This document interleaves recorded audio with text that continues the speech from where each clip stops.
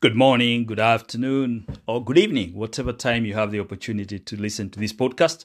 It's John Ngatia here once again, and I'm excited and really looking forward to sharing with you a segment today of something that I truly believe that if we really address it, it will eliminate suffering from our lives. And this is wrong identification. So what do I mean by wrong identification? If we are really observant, you'll notice that majority of the people identify with what they are not. People will identify with the house they live in or the house that they own. People will identify with the car that they drive.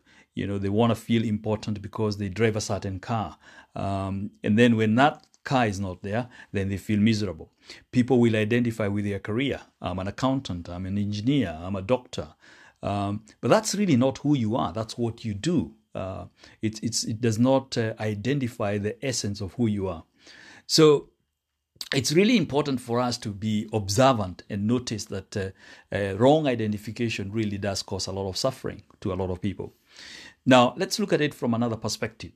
You have heard people say, you know, when hunger happens, they say, I am hungry. You've become identified with the hunger the moment you say, I am hungry.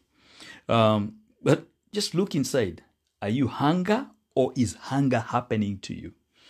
Are you hunger or are you simply aware of the hunger happening in the body? You cannot be hunger. Otherwise, when the hunger has disappeared, where will you be? When you have eaten and when you have eaten well and the belly is full and you're satiated, where will you be if you're hunger? You see, hunger could be happening, but really the truth is it's happening in the body. You know, like realized people, they would say, yeah, the body is hungry. It's not that you are hungry. Now, for example, another example that I would like to share with you is you are a child and you thought you are a child. Now, where are you because you are no more a child? You have become a young man or you have become old. Who are you now? Again, you are identified with youth or with age. However, I would say there is an innermost part of you that is never changing. It is always there. It's never changing.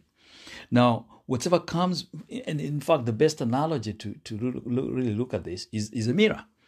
If you think about the mirror, whatever comes before it, it mirrors it. It simply becomes a witness. Disease comes and health or hunger or winter or summer or childhood or old age or birth or death, whatever happens before the mirror. It never happens to the mirror. Big distinction. And this is what I would say is real non-identification. And if we are really going to get to remove problems in our lives, the best way is to go to the root of the problem, the root cause of the situation, the root cause of suffering. And then you become a mirror. You just observe. You see, if you really think the mirror has no self to be identified with, it simply reflects.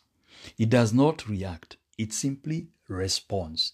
Most of us, we do not respond. Most of us, we react. It doesn't say, this is beautiful, that is ugly. An ugly woman stands before it. The mirror is as happy as when a beautiful woman stands before it. It makes no difference. It reflects whatsoever is the case, but it does not interpret. It does not judge. It doesn't say, go away, you disturb me very much. Or, come a little closer, you are so beautiful. The mirror says nothing. The mirror simply watches without any distinctions, friend or foe. The mirror has no distinctions to make. And this is really a comparative or an analogy of the essence of who we really are. I urge you, just observe, just watch. Don't bring judgment to anything. Don't identify yourself with anything for the next 30 days and see what happens. See the transformation that occurs. Just observe. Observe the thoughts that come. Don't judge them. Just see them for what they are. And you will notice a totally different perspective and a way of looking at the world. Thank you very much and have a wonderful, wonderful time implementing the aspect of non-identification and non-judgmental. Thank you very much.